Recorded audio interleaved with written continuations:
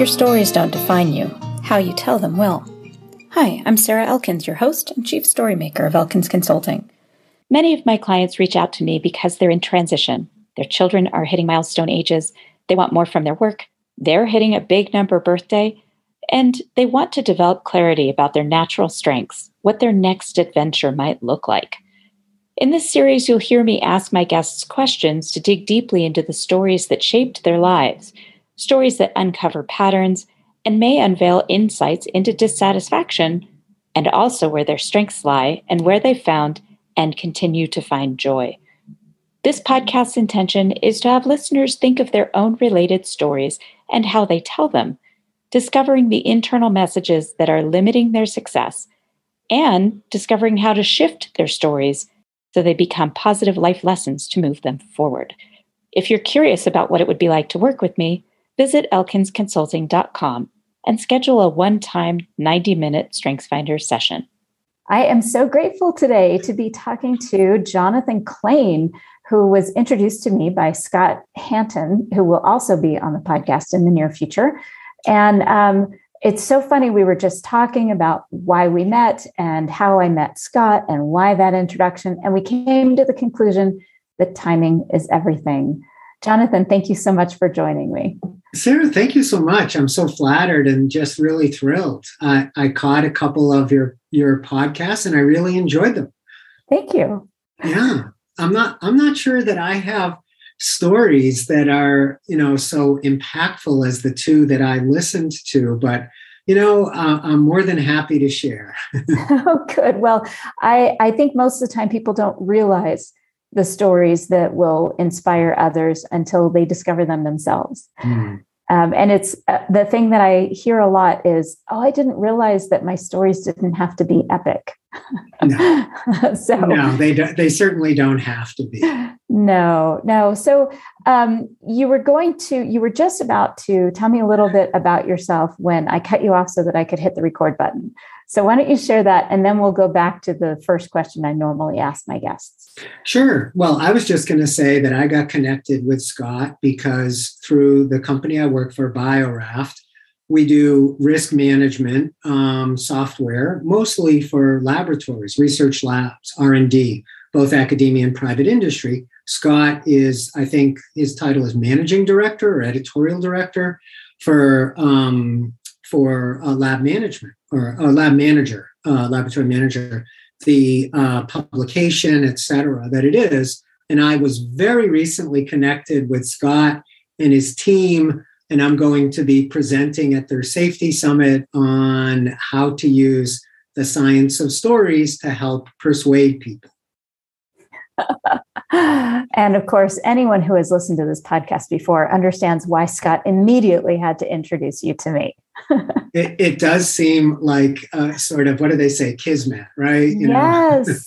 Yes. So I'm a big believer in that. And our listeners know that. So that's great. Now I know we're going to come back to that and in much greater depth, but because our listeners are used to hearing this question first, I'm going to go back to it because I love the way that it gives our listeners a better impression of who you are, a different perspective of you based on this question. So I know that you've been thinking about it. Tell us something that most people don't know about you. Yeah. At first I'm like, I don't think there's anything interesting. And then all of a sudden I thought of this one. Then I thought of a couple others, but I keep coming back to this one. So here's, and of course there's a story behind it, right? There has to be a story. So here's the title of it. I was turned down by the Dallas Cowboys cheerleaders. Okay. And of course, to perform with them? Yeah, exactly. Right. I think people can tell I'm a guy. I'm a bit older, as a matter of fact.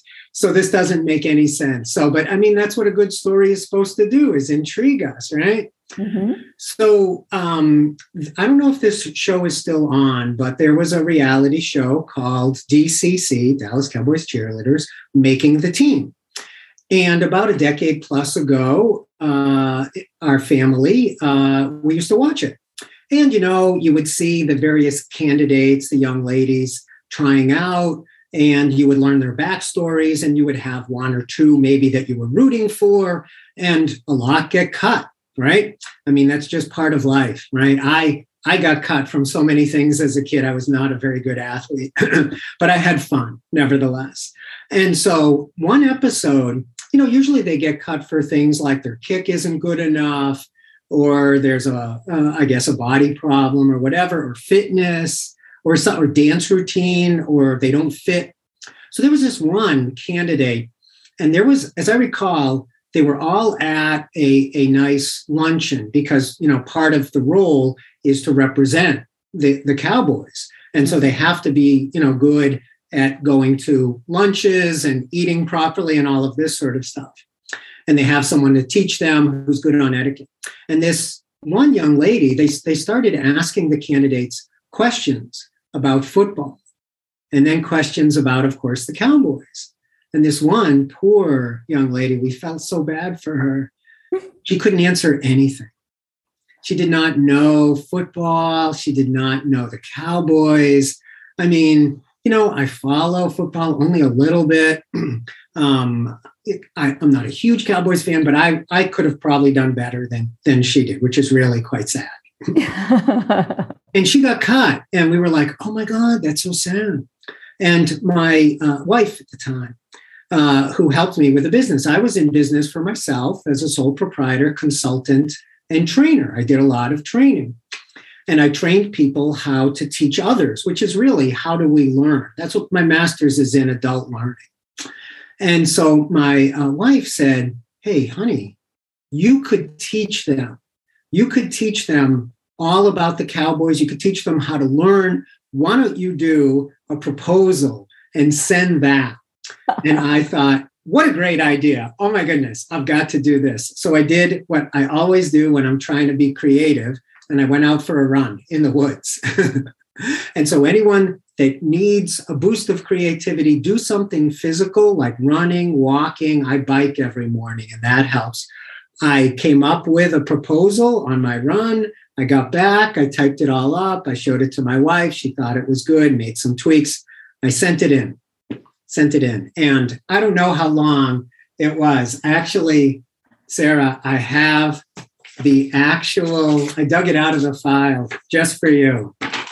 I have the letter on Dallas Cowboy Cheerleaders stationery. Hold it to the side. I'll take a screenshot and I'll include it in the blog post. So sure.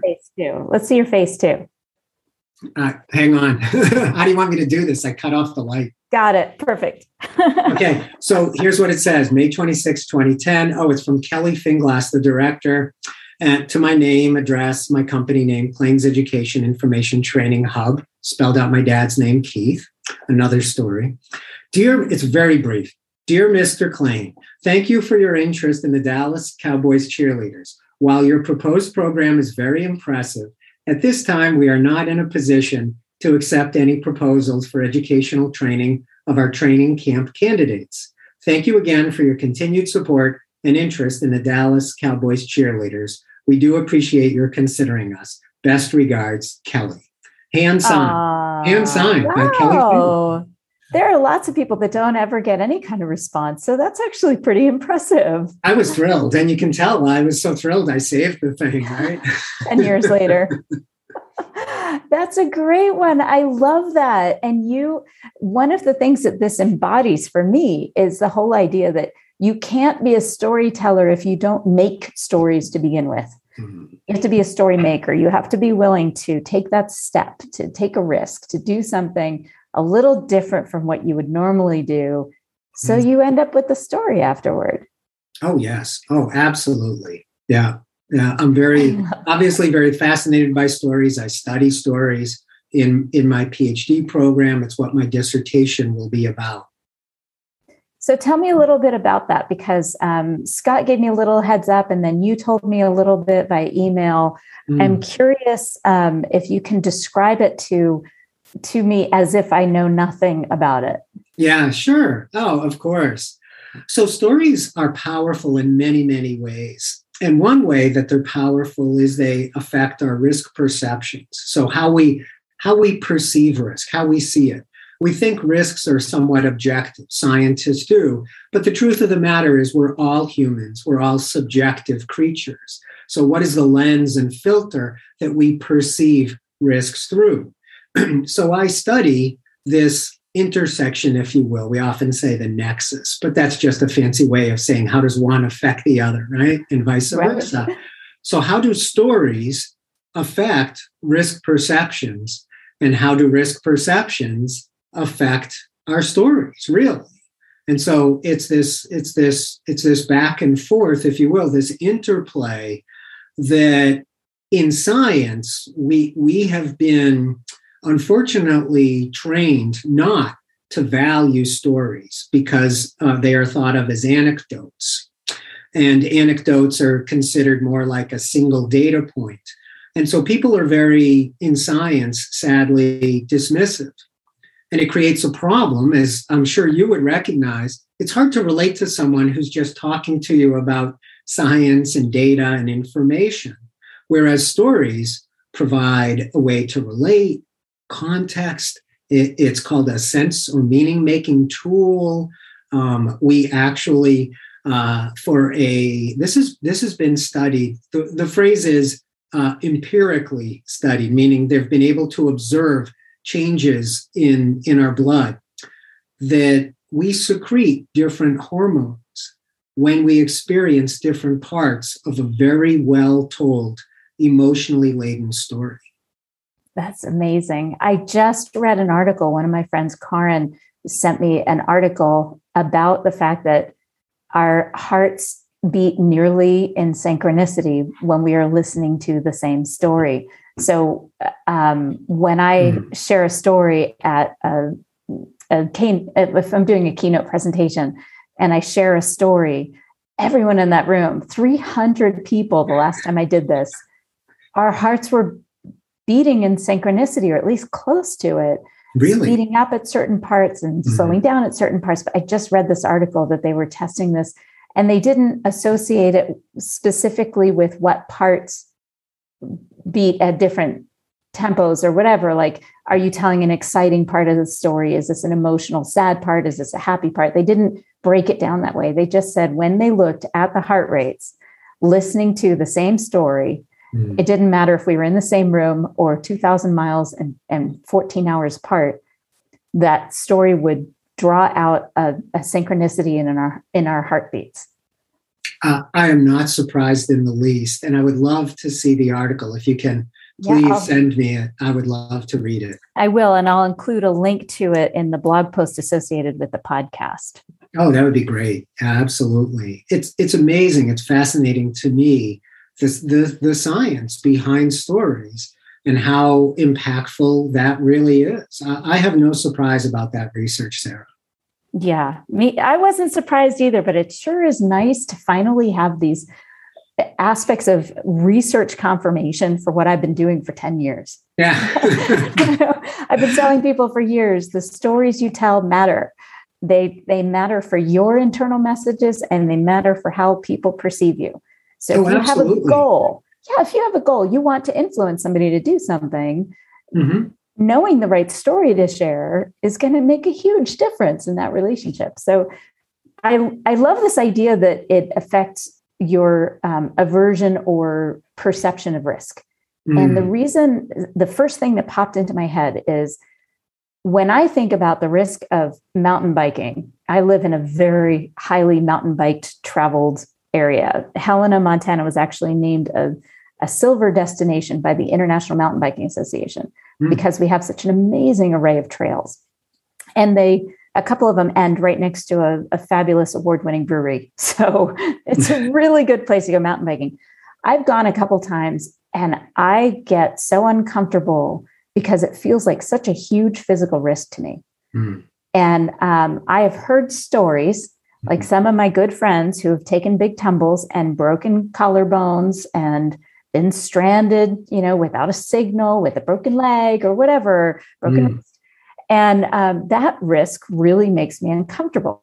But when I talk about that with a friend who is a mountain biker, she's like, oh, it's not that big a deal. Her perception of that risk is not the same. But if she thinks about getting up on stage and performing, singing, keynote speaking, whatever, all those things that I do all of the time, she's like, oh, hell no. That is not my idea of a fun risk. Yeah. So that's the first thing that popped into my head. I totally get it. So you probably know who he is, but I'll ask it this way, and that way you can see if you know the name, and your listeners can as well. Our listeners can as well. Alex Honnold, Honnold. So if you ever saw the film Free Solo. No. About, so free solo climbing, right? So rock climbing without a line. So he, in a very good way, has a neat quote. And he says, I differentiate risk from consequence. He said, yes, falling off this building, he climbs buildings, falling off this buildings is a severe consequence.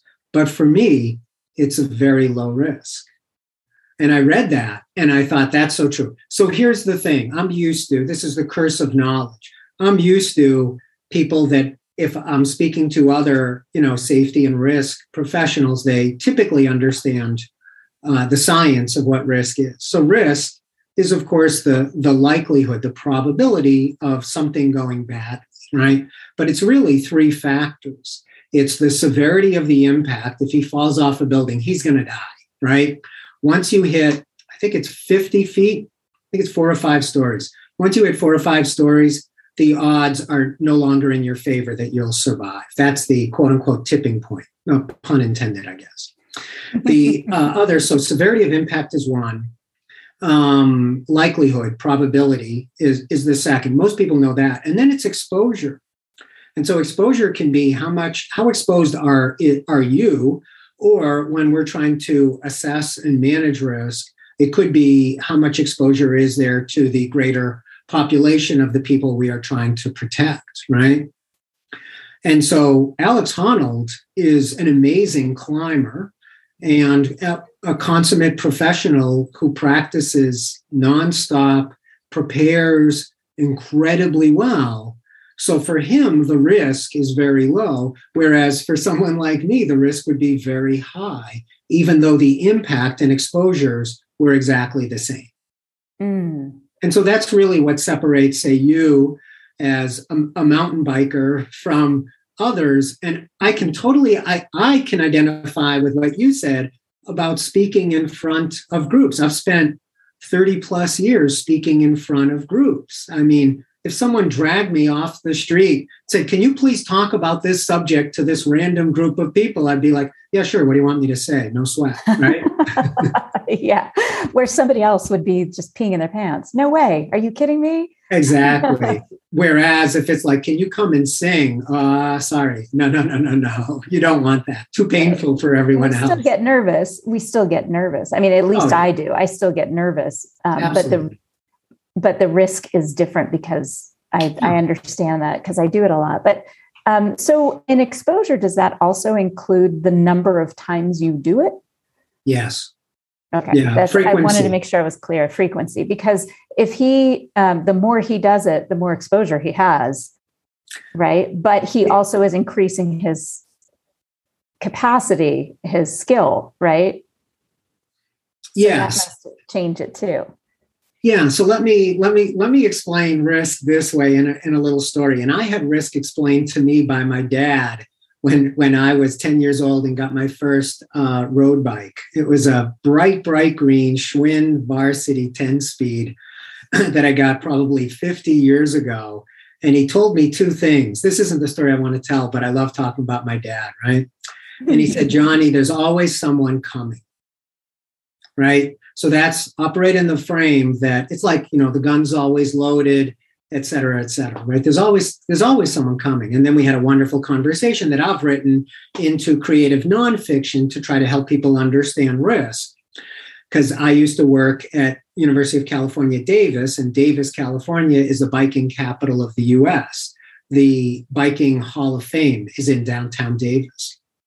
So the other thing that my dad said, and this plays to the story, is, hey, Johnny, remember, there's a lot of people in heaven who had the right of way. Right? My dad was full of these sayings, and I thought, where does he get? My God, he's so smart, all of these things. I don't think he came up with them on his own. I think he borrowed them from others, right? But they're great sayings, right? So here's how our brains can trick us, and here's how our brains can save us. The flashing crossing light almost killed me 3 times out of 500 times. Right? So you go 3 times out of 500 times, you almost died, John? What the heck happened? So that's what risk is. You go, well, the odds 3 out of 500, what's that? 1 out of 167-ish, right? It's not bad, but I could have died. So it was in Davis, and I'm crossing the road on my bike. And you know how in the middle of a block, you got the traffic light at one end, traffic light at the other, and mid-block, where all the bikers, all the pedestrians, all the scooter people are crossing, there'll be a crosswalk, but not red, yellow, green, flashing white or flashing yellow light, and a little button you have to hit. And so the motorists are supposed to know if the light's flashing, you have to stop so that the pedestrians and bicyclists, et cetera, can go by. So our brain is wonderful, but it uses tremendous energy to think about things. So it likes to create shortcuts. Heuristics, mental shortcuts. And so one that my brain created was hit the light. I wait, I look, it's flashing. I make sure this is the first time traffic stopped. I pedal across. Now that took a lot of thought. That's Daniel Kahneman's slow thinking. But the brain gets used to that. So after the umpteenth time, hit the light, the brain says, hey, dummy, you hit the light. Go, because that's what you've been doing the last 38 times or whatever, or 152 or whatever it is. Our brain says, this is easy. It's a mental shortcut. And so I ride, and this was on not a road bike, this was on a little mountain bike, just a little cheap one that I had. And as I was starting to go across, my fast thinking brain saw motion. Right. And this takes way back to like on the savannah when predators were everything, and that was motion. And because I always ride with my hands on the handlebars, I jerked to a stop immediately. My fast thinking brain caused me to stop. It overrode the heuristic. Right. And I was prepared. Not lucky. I was fortunate, but I was prepared for it. And I jerked to a stop with about 18 inches between me and I'll call it a predator, because it would have killed me. Right. And so, I heart beating, maybe I swore at the guy, whatever. There's a cognitive bias involved in that. And then I continued. And I did this for a year, and I figured it out mathematically. It was about 500 crossings. And I know 3 times I went through this routine of jerking to a stop because I wasn't paying enough attention, because my brain tricked me into thinking, but my fast thinking brain saved my life. And there you go. That's risk perceptions, heuristics, fast thinking versus slow thinking brain, and story. So if you could relate to the story and see yourself in the story, as you know, as a storyteller and helping others with stories, that's what we want. We want the listener, the reader, the viewer to be at least identify with the character, usually the protagonist, right? Maybe the antagonist, maybe others. And then if we're really lucky, get transported into it and feel like they are the character, living it vicariously. Right. And the same part of my brain is lighting up as the part of your brain that's lighting up. Yeah, we could talk about mirror neurons and all of that sort of stuff. I love that stuff. That is fascinating. And I love this idea of being able to describe risk through story, because most of us aren't scientists and most of us aren't probability specialists or have our brains tuned in to that particular area. And so I love this idea. I keep coming back to the language that your father used with you, because I have 2 boys. They're grown now. They're 20 and 23. And I think about how we talked about risk and the stories now that I look back. So, for instance, we live in a small town, and it's a pretty safe place as far as, kids being able to run around crazy like I did as a child. Most places, parents are far more protective and far more helicoptery, or snowplow is the new word that I've heard for it, where they just completely remove all potential obstacles for their kids instead of helicoptering over them. Yes. Good metaphor. Thank you. It is. And it's perfect. I've heard this and I've seen it in action, and it's frightening. But I remember walking through our neighborhood with our boys when they were little, because they could walk to the library by themselves as young as 5 and 7 years old. And we would walk together, and I would point out the houses of the people that we knew. And they would remember. And I would say, oh, that's Thomas's house. Remember, his mommy and daddy are Kate and Wade. And we would point them out. And then one of the comments I would make periodically was, if you ever feel any kind of fear, if your instincts tell you something's wrong, you know exactly what house is closest to you that you can go to. Yeah. And it was great. There was a time where our younger son was riding his bike home from the high school, and he felt like he was being followed. He just had this weird, and he's highly aware. This is not both boys. The younger boy is more highly aware. They're both very situationally aware. But anyway, he just had this feeling, and he wasn't sure what it was, but he went to the first house on that block where he knew the person. And he dropped his bike and went and knocked on the door, and they opened the door. And he said, I just talked to them for a second, and out of the corner of my eye, I saw a van go by me. And I said, well, did you see anything about the van? Did you see the van again? Do we need to report this to the police? He said, well, I don't know. Maybe you should check with the other neighbors. And I immediately reached out to 2 other neighbors and said, have you seen a suspicious van around? And yes, as a matter of fact, and there had been a couple of attempts at abduction over that week. And in our little town, so it happens everywhere. But I remember thinking he knew exactly what house to go to. We've been practicing this, and it limits the risk of him riding a bicycle back and forth to school if he knows his safe zones. That's great. That's really great. And it's, it's those sorts of things. So I'm like you, although I'm a bit older and my kids are older. I have 2 boys. One lives with me. He works as a landscape architecture designer, and like me, telecommutes, right? So he's 27. And then his older brother, who's 31, lives with his mom back in Maine. And very, very different because he has special needs.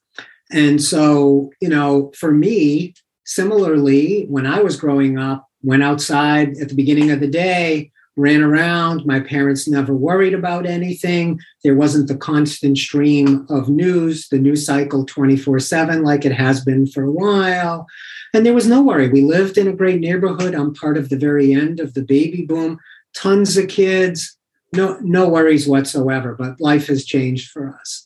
And so a story like that, another mom, a parent, a dad, really, yes, a mom might identify with you better than a dad, let's say, but I still think a parent is a parent. And think about that. And usually what happens is, so I formed a visual in my head, right, of a young boy on a bike going, and of course this, a windowless van and all of that. We're very, very visually oriented, humans for the most part, and we have a bias towards coming up with available images. So whatever we have seen and remembered recently, we typically pull from. I've got 55 years of memories if I don't count the first 5 years. I'm 60, right? And so I don't pull evenly from all of that. This was researched by Daniel Kahneman and his research partner, Amos Tversky, and others too. I could have that. I think Slovic might have done some as well. And so, memory is only so good, right? I'm going to blame COVID brain fog on everything that I forget from now on because I've had COVID. Oh, you're doing great. Yeah. And so we don't pull evenly. We pull from recent stuff and things that had a very high emotional level to it. So something like a story, especially when it's visual, creates images in our heads that we can easily relate to. You build context into a story, meaning into a story, emotions into a story. And there are researchers, as we say in research, I stand on the shoulders of giants who came before me, right? I mean, mostly I'm quoting other people's research that indicates stories are what kept us alive. And today, stories still keep us alive. Mm-hmm. Your story is a good example of that. Mm-hmm. It is fascinating, all the newer research coming out about personal narrative and how it shapes our identities. There's a bunch of stuff going on in Western Washington University. Kate McLean is Dr. Kate McLean is one doing just amazing research on identity and narrative and the effect of that personal narrative. Amazing stuff. I interviewed her a couple of years ago, so I'll have to send you the link to that interview. It was fantastic. Yeah, please do. I will. She's doing great stuff. So I'd love to come back to, I know my interest in storytelling has been going for a long time, and I kind of fell into this area of coaching. It wasn't something that I thought, oh, this is what I'm going to do. It just kind of landed in my lap when somebody asked me to do a keynote on storytelling. And I remember thinking, really? Okay, yeah, sure, I could do that. So I know that's part of my story, is that I fall into things pretty often.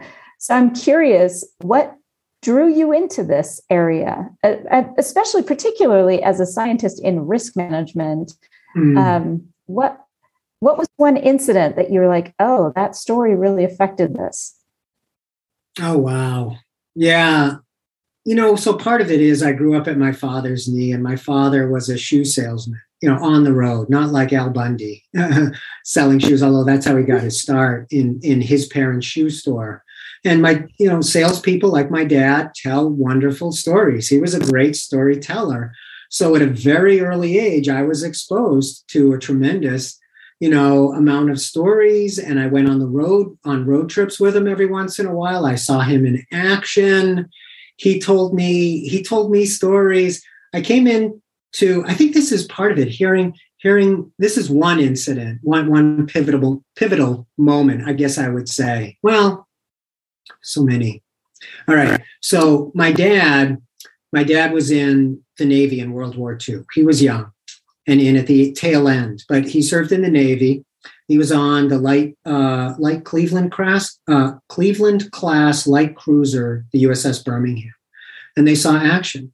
And like most of the veterans, he didn't talk about it. And we have an ink drawing. I don't have it here, of the Birmingham. I have a photograph of it. And one day I was sitting at the kitchen table with him.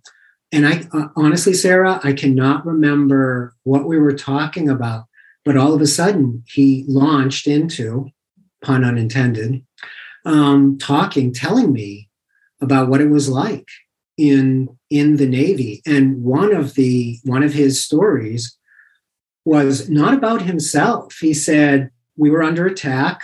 He was stationed off of, they were in the Pacific near Okinawa, where they saw action. Part of a larger fleet, of course, and protecting the others. And so they were taking in some action, and they were under attack, including by kamikaze pilots. And so there was a gunnery crew, and they were, shooting, trying to get this plane that was going to crash right into them. And the rule was you kept firing until you no longer could, and then you had to take cover. That was the accepted practice because, you didn't want to just keep at it while the plane is about to crash into you. You took cover whenever it was the right time. And my dad said, Johnny, there was this one crew And he said, my dad wasn't part of the crew, but he witnessed it. He said they never stopped. They just kept firing and firing and firing, even beyond the point that you would stop. And he said at the very end, they hit the plane and caused the plane, instead of to come straight in, to all of a sudden bank. And the plane literally went between the masts. It cut the lines, the wires that went between the large masts, and it crashed into the sea on the other side. And were it not for that crew firing and firing, including after they were supposed to stop, that plane would have hit the Birmingham and certainly caused damage and killed sailors. Right. So imagine, and of course, I was probably a teenager when he told me that story. Now, it didn't propel me to want to go into the Navy. No. I think my dad told me other stories, and I love the ocean, but the ocean does not love me back. The waves get to me. But I think what it did is of course, it made me bond with my dad, right? Mm-hmm. Love him even more than I already did. I named my company after him decades later. And really see him as the hero that I saw him as, even though he wasn't in the gunnery crew. He did get injured later on. But I think it also really demonstrated to me, I don't know if I was conscious of it, Sarah, that stories are such a powerful medium. And here was my dad who was sharing with me this story that I'm not sure he had told anyone else. And if he had, it hadn't been in ages. And wasn't that a wonderful bonding moment? To your point, I would be willing to bet that our hearts were in sync, literally and figuratively, during that story.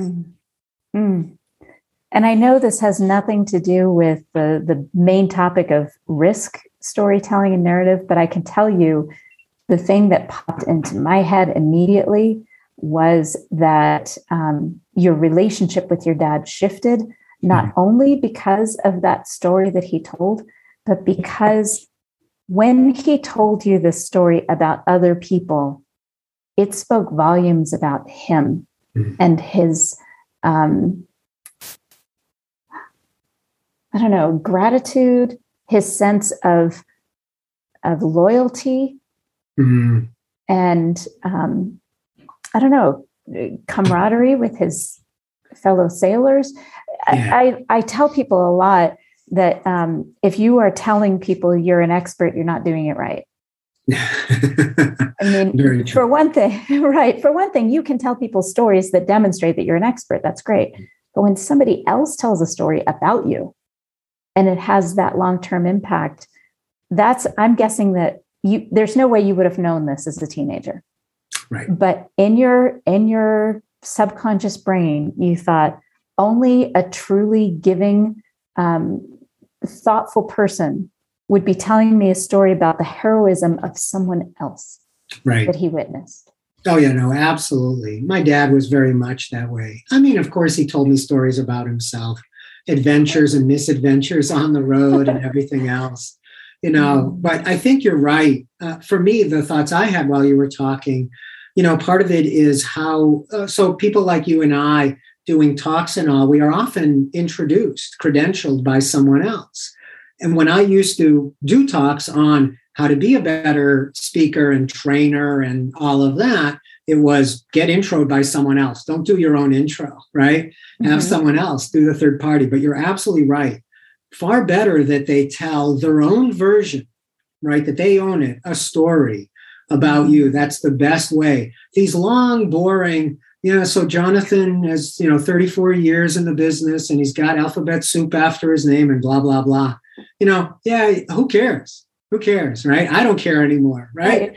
Right. But a well-told, humorous, heart-wrenching, both, whatever, story goes a long way to really doing the job justice, like you're saying, Sarah. I love that you just said that, because this summer I did 2 virtual keynotes, and the people who were introducing me are actually people who know me, that we've had a personal relationship. And one of them said, "How do you want to be introduced?" And I said, "I want you to tell the story of why you hired me. What did you experience?" Because the reason she hired me for this was because she had an experience with a speaking engagement that I had done earlier. Tell the story of that experience, and that you wanted to bring it forward to this larger audience. Oh, sure. No, absolutely. Don't give them all my credentials. They can look that up. I have a LinkedIn profile. They can see it on my website. Yes, all of the stuff. This is all the years I worked in public sector and blah, blah, blah. I said, that's not what they want to hear. They want to hear, why me? Yeah. Why did you pick me for this particular audience and for this particular topic? So I love that you just said that. Yeah, look, people, and I've told stories, just adjusting something. I feel short, being too long. This makes me feel taller. I'm not taller, but it makes me feel taller. And you know what? That's all that matters to the brain, how we feel. Sort of like risk perceptions. If I feel safe, hey, great, I feel safe. I might not be, right? But I feel safe. So, So it's really all about the person. So I've done several talks lately on the science of stories and the power to affect our risk perceptions. And one of the things I've done in it, and I did this yesterday for a group from British Columbia, as a matter of fact, the virtual environment allows me to, present all over the place with, and I'm wearing gym shorts, of course, right? It's here in Arizona. It's quite warm. Perfect. Quite lovely. Yeah. And so what I've done, and you might find this interesting, people that do my work, look, a lot of what gets us where we are is our knowledge.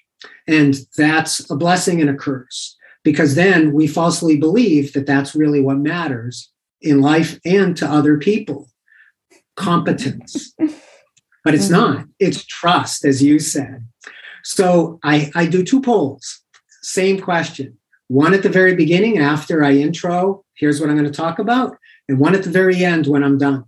And the question is this: how much trust do you put in me before we start, now that we're done? And 0 to 5, pick a number. Don't flatter me. Pick a number. And I get zeros in the beginning, right? A few. People don't know me. They shouldn't trust me. They don't know me from anyone, right? But usually I get a bell-ish curve, and the center of it is usually 3. I get a lot of 3s at the beginning, some 2s, some 1s, some 0s, 4s, and maybe a 5, usually none. And then I do my talk, and I do my talk by telling micro stories, very brief stories to illustrate the different points, and do a lot. And then at the end, I say, okay, same question now. How much trust do you put in me? And it shifts by 1 number. The center moves from 3 to 4. A lot of 5s, a bunch of 3s, maybe some 2s. And if there's a 1 or a 0, it's very rare. So that stories totally makes sense. Yeah, we relate. Yeah. It tells us who you are as a person, right? Yeah.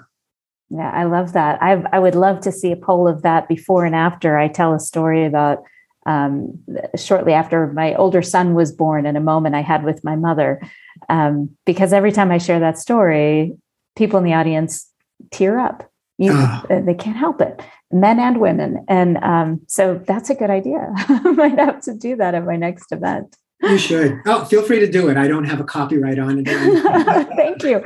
So now this brings me back to why risk management? I mean, storytelling and personal narrative, they affect every part of business, every part of life. Why risk management? What's the story behind that? What's the story behind that? So, I mean, my life has been in the field of risk and environmental health and safety, often called EH&S. And so since like 1987, I got hired as an industrial hygiene technologist. What the heck is that? So that's just someone who's an exposure scientist. But I quickly went from that to doing teaching and training. And so I found that I had to help people understand the risks of exposures that they couldn't see. So the difference between, say, industrial hygiene, what I'm exposed to, meaning chemicals, radiation, dust, etc., versus traditional safety, I can get hurt. I can fall off a ladder. I can get electrocuted. My arm can get caught in machinery. Far, far worse things. I could get hit by a car crossing the street, right? Right. The difference is obvious, that safety we can see. I'm on a roof, I'm on a ladder, I'm working with electricity. Industrial hygiene, we can't. So the difference in risk is tremendous, because what I don't see, I don't necessarily perceive the risk. And so I started to do a lot of training, workplace training. And then I moved quickly into teaching. I got hired as a professor in an occupational health and safety program.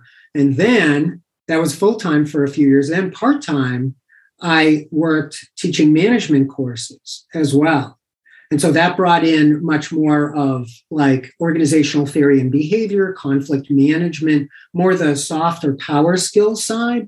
So I was constantly in front of people, constantly answering questions, trying to help them understand questions like this, Sarah.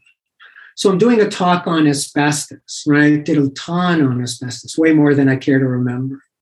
And a person, a custodian who has to buff the floor that has asbestos in the 12-inch by 12-inch vinyl asbestos tiles says, "Hey, John, how much should I worry when I'm buffing the tiles?" Yeah, and it's like, there's a ton of information packed into that. How much do I have to tell him to answer that question? It's not simple. And so what I found myself doing is weaving it into story form and telling him the stories behind people being exposed to asbestos and what would happen to them, and talking about custodians that I knew and what the risks were and what the risks were not. And I didn't even know I was doing it till I got into my PhD program and took a wonderful course on creative nonfiction from Professor Lee Gutkind.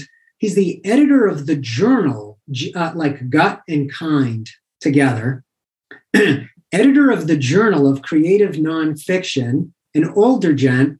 Often he is called the godfather of creative nonfiction. And Lee said, "Hey, class, there's a pattern to creative nonfiction, okay? Narrative, data, narrative, data, narrative, data. Just keep on going. Start with narrative. Get my attention, right? Make me care. John, you technical guys, you give all of this boring backstory that no one cares about." So true. Oh my God, we love the backstory. When I teach creative nonfiction, I'll stop people during their intros. Stop. Right, I'm bored. Tell me excitement. As Lee would say to me, "John, where's the what's at stake, right? Your son's life, you're giving birth, my dad on the Birmingham. You've got to give me as your reader, John, a way to care about you. Then weave into it your data. Do this. You can do back and forth, but the more you can weave the data that you need to share into story form, the more you will keep your reader or listener, viewer, whatever, whoever the receiver is of your communication, as they say." Right. Well, yeah. Have you noticed a difference, though, between when you're speaking with other scientists, other researchers, and non? I do. There is, like I was saying at the beginning of our chat, Sarah, there's, and this is going to be part of my dissertation. So I'll let just you in on this little, preview of the direction I'm going in my dissertation. My committee, so 3 faculty, full professors, want me to write a book about the science behind stories and risk perceptions. And why are stories used in certain ways to help with risk perceptions? And what is the pushback, especially amongst, I'll say scientists, but in my world, it's mostly, environmental health and safety and risk professionals. So I'll likely be interviewing many of my colleagues to find out from them, to do a qualitative study on how do they use stories? When do they use stories? When don't they use stories? Why?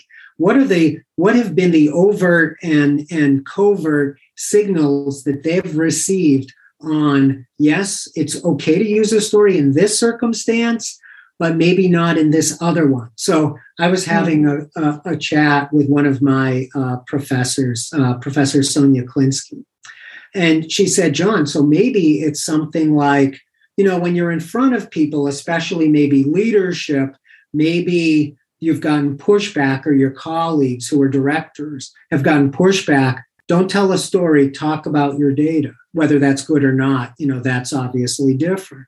But maybe when it's a one-on-one and you've got that student or that, grad student researcher who's had a little bit of a difficulty, done something not quite right, and you're trying to have, in my case, a little bit of a, I will say, fatherly-like chat right. with them. A mentor. You're being a mentor. Being a mentor. And then do we use a story there, right? So it's, how do I investigate this in a very open and broad way and literally see where the data takes me in the conversations that I have with others? And then, of course, use my own experience to also illustrate a lot of this. Mm.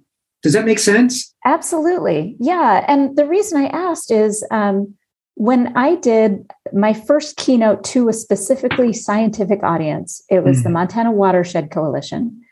And I started with kind of a scary story. It was a hard one about when my family was going hiking and we had been camping overnight. And my husband broke his leg about 2 miles up from the trailhead.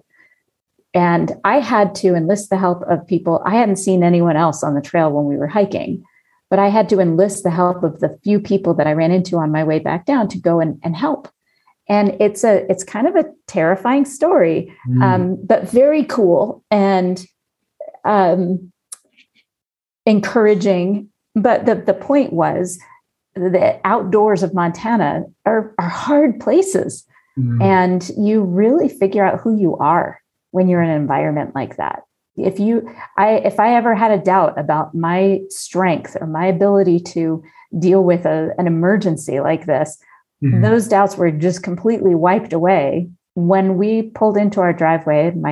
And I helped my husband on crutches get into the house with his leg all wrapped up from having been broken, and unloading the 4-year-old and the 6-year-old, the puppy, and the 80-pound lab out of the truck all by myself. And so any doubts I had about how strong I was were wiped clean.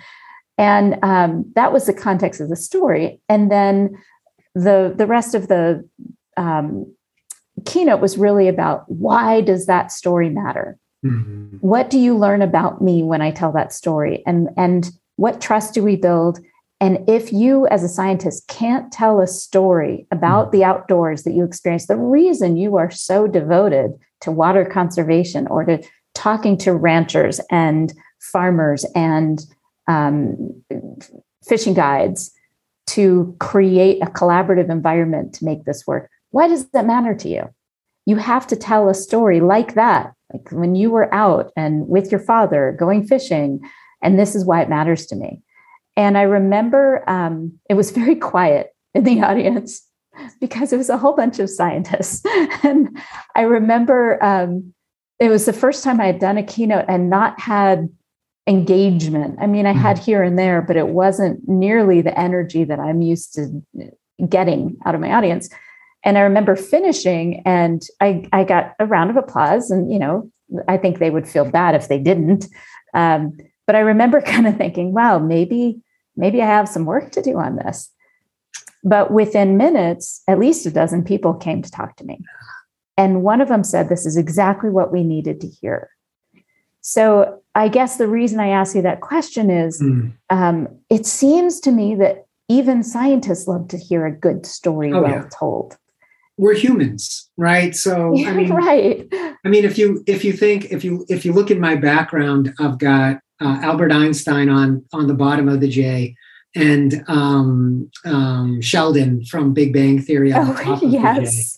It's my little nerd area, right? Opposite brainiacs. Yeah, exactly. I love Albert Einstein. Wonderful quotes, including that imagination is more important than knowledge, right? Yes.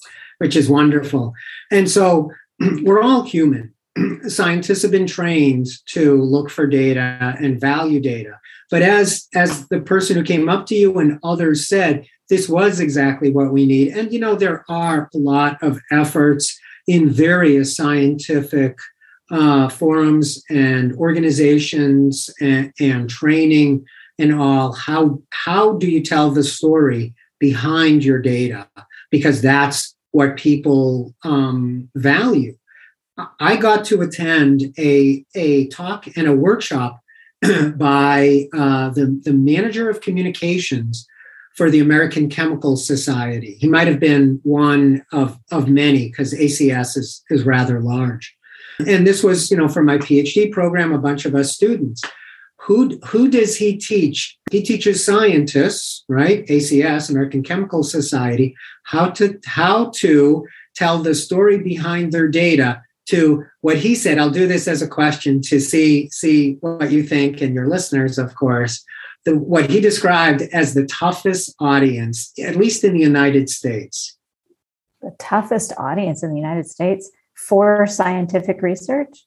Wow. So that's the key here. So in other words, scientists are, I'll give you a hint, are testifying regarding their science. Yeah, politicians and policymakers. Yeah, that's where I was going to go right away, was policymakers. And so some congresspersons are well versed in science. Many are not, and we could go down that rabbit trail if we want, but I won't take us there. Of course, not in 2021. I think I know better than that.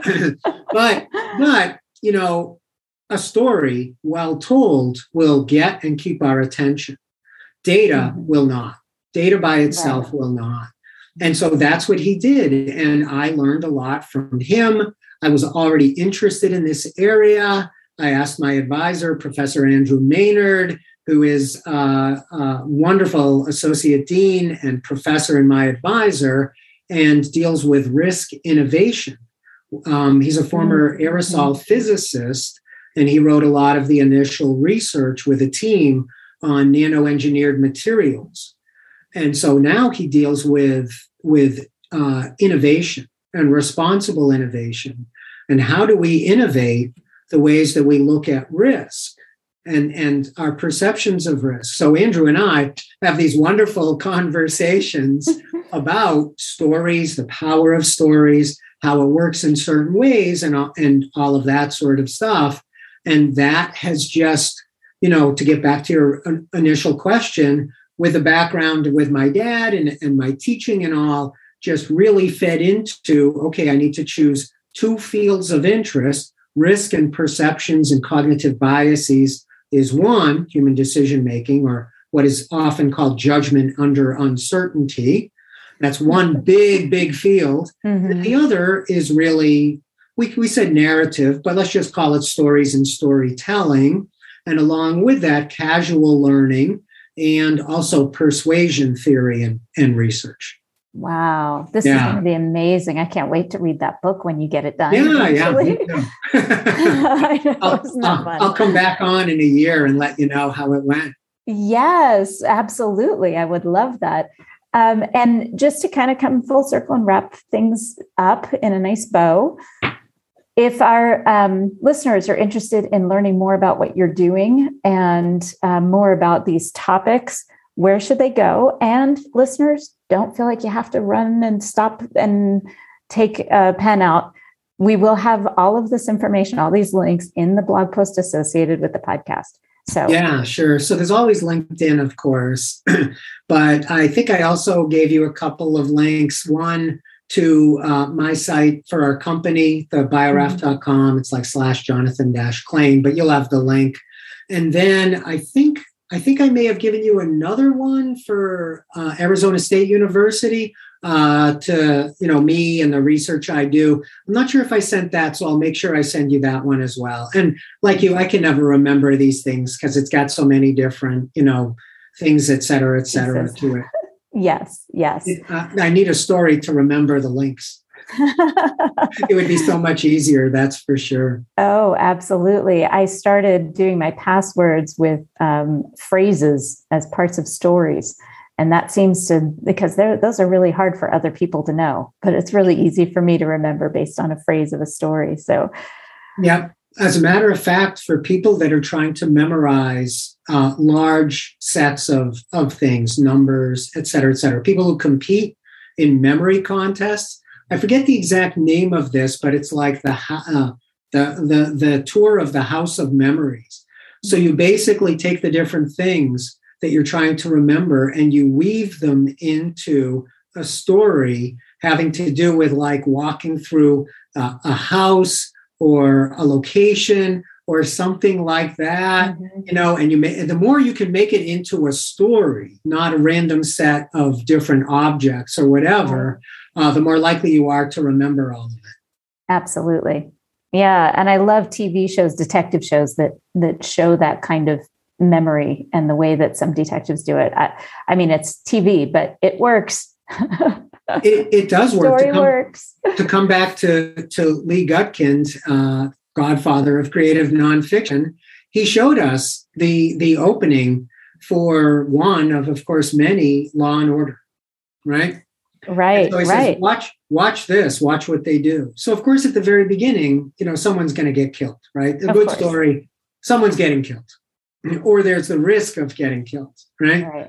And then, there's the body and all of the detectives and everyone else come in. Yeah, what do we got here, Sarge? Well, we've got, 60-year-old bald-headed male, 5'8", looks like he was trying to teach someone something and someone beat him to death with a dry erase, obviously, making fun of myself. But they do this narrative data pattern. And once I learned it, I can't stop thinking about it and seeing it where it's already being used. And there's plenty of others that talk about the science behind creative nonfiction.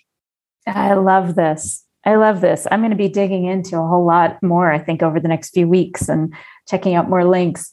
Jonathan, Great. This has been such a pleasure. We'll have to thank Scott again for introducing us. Thank you so much for joining me. Oh, thank you so much. When you said, oh my goodness, I really want to have you on my podcast, I was like, really? Me? Oh my goodness, this is wonderful. But this was a blast. It's a lot of fun and I appreciate it.